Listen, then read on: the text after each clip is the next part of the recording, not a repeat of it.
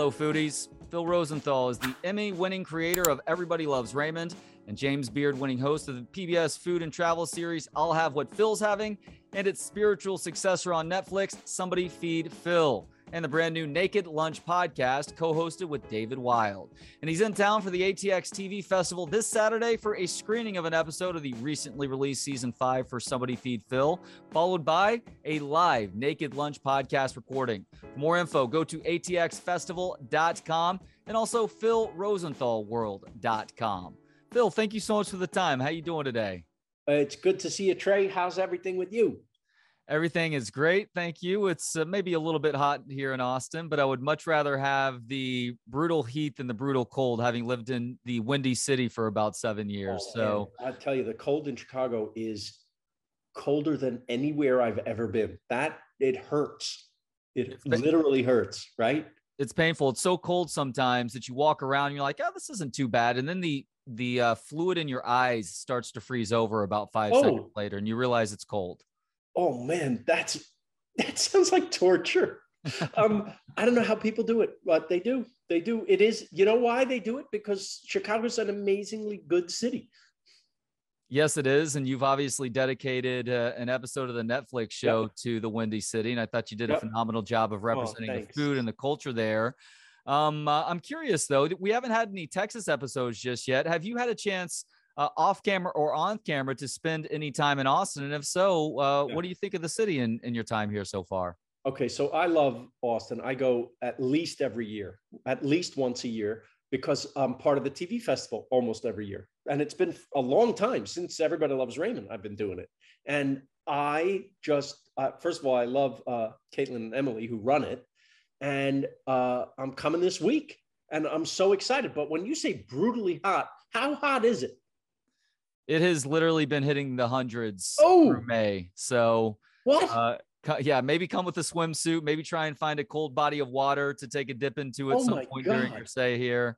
And I had no idea. Yeah, I think it's going to be that hot this weekend too. We literally just set records for heat in May. And then we've also been dealing, unfortunately, with some drought conditions too. So maybe we get some rain before you're able to come in over the next couple of days. But yeah, just get ready. Bring the sunscreen, bring a swimsuit, and just get ready to sweat a little bit walking from one place to another. Come and see the show Saturday because it'll be in an air-conditioned theater. That's right. So the show not only includes an episode from Somebody Feed Phil, which just came out on Netflix. I think it's maybe the Barcelona episode. It's Madrid, actually. Madrid, excuse me. Yeah, that's fine. Followed by a live taping of your brand new podcast, Naked Lunch, that you co-host with David Wild. And this podcast is about a month old. I think there's been about 5 episodes so far. Man, I've had a chance to listen to one, but just looking at the guest list so far, it looks like you guys have a lot of fun. Where did the idea for this podcast come from, Phil? Well, we have been friends for about 25 years. David's a great writer and journalist from Rolling Stone. He's written a bunch of shows, bunch of award shows, actually. And he's kind of a show business historian in a way, too, especially with musicians. And he's just a great interview and a great host. But we've been friends for 25 years. We've had these lunches with all these people, our disparate friends from the world of comedy and TV and movies and music. And at the end of every lunch, I would say, why weren't we taping this? And so now we are. And that's Naked Lunch. And so on Saturday, if you come to the show, you'll see the Madrid episode on the big screen, which is gorgeous to see. And then the Q&A part of the evening with me, we will tape as an episode of Naked Lunch. Are you nervous about any of the questions? People can get pretty wild when you perform the AMA. Honestly, I love talking to the people. It's my favorite part of these events is actually meeting and talking with the people. And I hear there's going to be food too. I hear there's going to be tacos because I don't like to go anywhere if there's not food. Food is an important element of our connection as humans. Yes. And that is obviously at the foundation at your show, as is connecting with others. And so I'm glad to hear that's carrying over with the podcast now. For people food is the great connector. Yes, it is. And I find that then laughs are the cement. That's, you know what? That's a great way to put it, Phil. I love your ideologies on things. So for people who haven't had a chance to check out any of season 5 just yet, what can they expect when they finally tune in on Netflix? It's a roller coaster of different wonderful cities around the world. Oaxaca, Mexico. Have you ever been there? I have not. I've heard of it before for sure, and I love good interior Mexican food, but I have not had the pleasure of visiting there just yet. Oaxaca is the cultural and gastronomic center of Mexico. So I thought it was Mexico City. We did that episode. Mexico City is one of the largest cities in the world. Oaxaca feels, by comparison, as a small town. And it's absolutely gorgeous. It's so colorful and so beautiful and so walkable and so scaled down to a human level. And yet every single place you go for food is phenomenal. It's just one of the greatest places I've ever been. So that's the first episode of the season. Then we go to Maine, and I'm sure you've been to Maine. No. Come on. Don't you like lobster? You know what? You're not going to like me very much for this, Phil, but I think lobster, no pun intended here, is a little bit overcooked by people. Good lobster is great, but I think there's a lot of lobster that's served that does not meet that standard. You're probably right. But when you go to the source of any food, you're going to find it to be the best. So the source of lobster in the United States is right around that area, right? Maine. And you get these lobster rolls, I'm telling you, change your life. And they have a lot of other great food there as well. I went to the best diner, I think, in America in Maine. Just this old railroad car that some chefs from New York actually took over and just elevated the menu. They didn't change the menu. They just elevated the technique and the ingredients of everything. So what I mean is you get the best French toast you ever had, the best pancakes you ever had, the best burger, the best omelet, the best chicken sandwich. I mean, just every single thing was like the idealized version of this food you love from when you're a kid. Was that in Portland? That was right outside of Portland in Biddeford, Maine. Gotcha. Then we go to Helsinki, Finland. Talk about cold. Yeah. Yeah. So that, although we went at a time of year when it wasn't freezing yet, I think it was September, October, still had to wear a heavy coat, gloves, hat, but it wasn't crazy like winter in Chicago. It was bearable. And again, the food there was incredible. And the whole way of life was incredible. It's really clean and beautiful. And I recommend it. I love all of Scandinavia, actually. It's just a great way of life there. You said in a CBS interview recently that there's no more mind-expanding thing we can do than travel. It literally changes your way of thinking. It changes your perspective. How has your perspective changed in a way that comes to mind from making of season 5, whether it's one of the places you just mentioned or one of the other places that you did visit throughout the course of the season? You get a new perspective, whether you even like the place or not. Now, I happen to love everywhere we go. Of course, I'm seeing it in an idealized way, meaning a lot of research and a lot of people to hold my hand and take me around to the best places, right? What you see can change your perspective. In Helsinki, for example, they have these little islands off Helsinki's on the water. And off the coast of Finland are these little islands that are also part of Helsinki. And what's on these islands? Nothing really, little forests.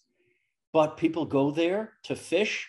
And if you show up in a boat of any kind, your boat, their boat, whatever it is, there are things for you like grills that have been set up and little lean-to houses for you to have shelter and to have picnics. And this is part of the public park system. Isn't that fantastic? Wow. It's available to you to use as you like. And it's just the freedom of that and the feeling like, of course, we have these places. They're just islands. They're not being used for anything, but we're going to keep them clean and maintain them as public parks for the citizens. How great is that? That takes the idea of the public garden one step further. Exactly. So it's just another way of people seeing what's around them and putting it to good use. So that changed my perspective on things that we can do here. How often do we walk around where we live and go, look at that space not being used for anything? We could house people there. We could make a farm there. We could have a public garden. We could have a public park for people, right? Where does our money go? We don't know. We don't know. It goes a lot of places. Unfortunately, it feels like far too much of it does not go back into the community. Exactly. So the perspective you get is, hey, look, if we pool together our resources and everybody pays their fair share, the whole society can be better. We almost seem to have lost sight of that here. I don't have to tell you about recent tragedies where we're so on the other side of that. We're so not thinking that way. Other countries, they take care of each other. They take care of their children. They take care of their old people. They take care of their homeless people. They take care of each other. That's the world I want to live in. So my perspective gets changed and I come back and try to do good here. Why do you think that perspective is broken down in America? When it comes to things like tragedies, we do tend to come together as humans to try and help one another out. There was a really bad ice storm here in Texas last year, right? And you really saw the best of people come out then, and folks trying to help one another out. But on a day-to-day basis, that seems lost now. Why do you think that is? Well, I'm going to make a generality that I have found in my travels. Most people, this is a generality of the world. Most people are so much better than their governments. And you can make that of it what you will. I don't know if it's greed. I don't know if power corrupts. I don't know what the reason is, but the people who seem to be in charge of things want to stay in charge of things at any cost. And that is a detriment to the world at large. You talked about putting research into the places that you visit and making sure to talk to the locals and making sure to just kind of kick around just a little bit to get a feel for the place. Well, a lot has been talked about Ray Romano's influence on the idea that you eventually turned into a television show, first on PBS and now on Netflix. I'm curious though, did exporting Raymond have a major impact on how you go about preparing yourself for this program? Well, it did in one way. When you say Ray Romano was a big influence, he was unwittingly. I saw him change as a human being when we kind of forced him to go to Italy to shoot an episode of Everybody Loves Raymond, and I saw that the character's transformation happened to him, the person, and that's what inspired me to say, "Hey, what if I could do this for other people?"